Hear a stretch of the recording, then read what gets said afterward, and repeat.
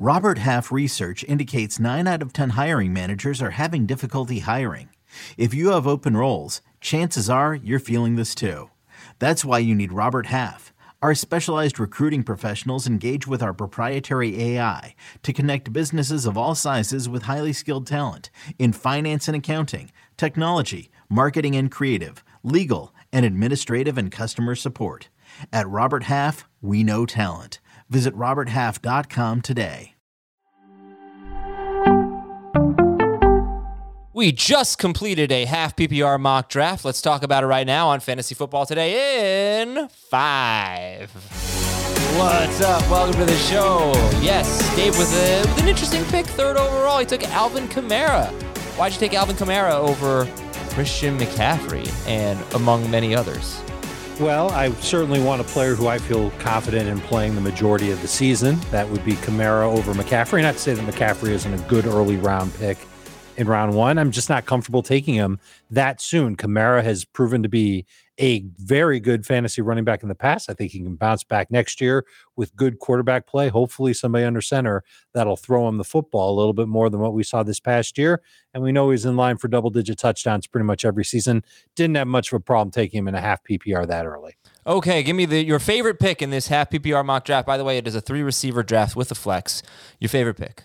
I thought I was stealing from the league in our very, very first mock draft when I got Calvin Ridley, and that was full PPR, early round 3. He went late round 4 in this one, so shame on everybody for letting him go 43rd overall. Really think he's got some amazing upside. I think we'll be laughing at this pick by the time we get to the summer. Calvin Ridley in round 4, no way. He's going to be a round 2, round 3, somewhere in that turn by the time we get to the summer and by the time we know where he's playing and who he's catching passes from. And I took Chris Godwin over him a few picks earlier.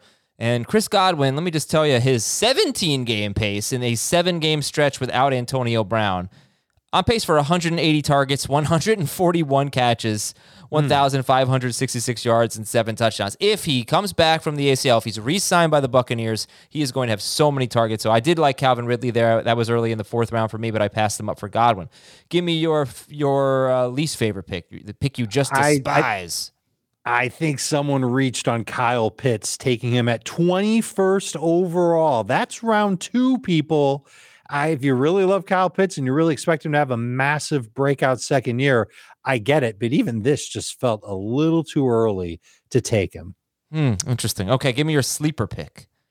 DJ Chark went 147th overall, and we know he's coming back from a broken ankle. We know he's a deep ball receiver. We don't know where he's playing, who his quarterback will be, what his role will be.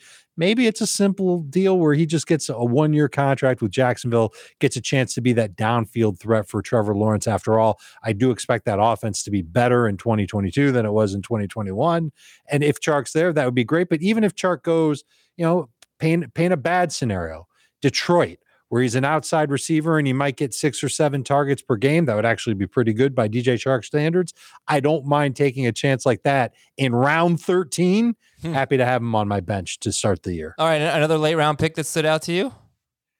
That's the only one was Chark, okay. But I got a make or break pick. Make or break. And we're going to talk about the make or break guys all off season long. It's McCaffrey, it's Barkley, Zeke's on that list. I think DeAndre Swift is on that list, but getting him in round 2, which is where he went in this half PPR draft, I like that a lot better. He was a late round 1 pick in our full PPR draft. We know what the upside is. We saw it this past year. The offensive line in Detroit, it should be a strength. Might be one of the best in the league going into 2022. The quarterback situation probably not changing. I don't know if that's necessarily a bad thing for DeAndre Swift. We just have to hope that the coaching staff is willing to rely on Swift 60% of the snaps he's on the field, 15 to 20 touches per game, a lot of them being catches. That'll help build up his role. And we did see them not shy away from using him in short yardage goal line situations over the course of last season. Hopefully he keeps that as well. A make or break player that I am willing to take that chance on in round 2, not so much round 1.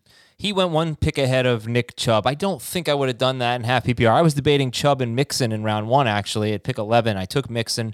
But Nick Chubb, nice. This year he was 10th overall per game in half PPR. The year before he was 7th.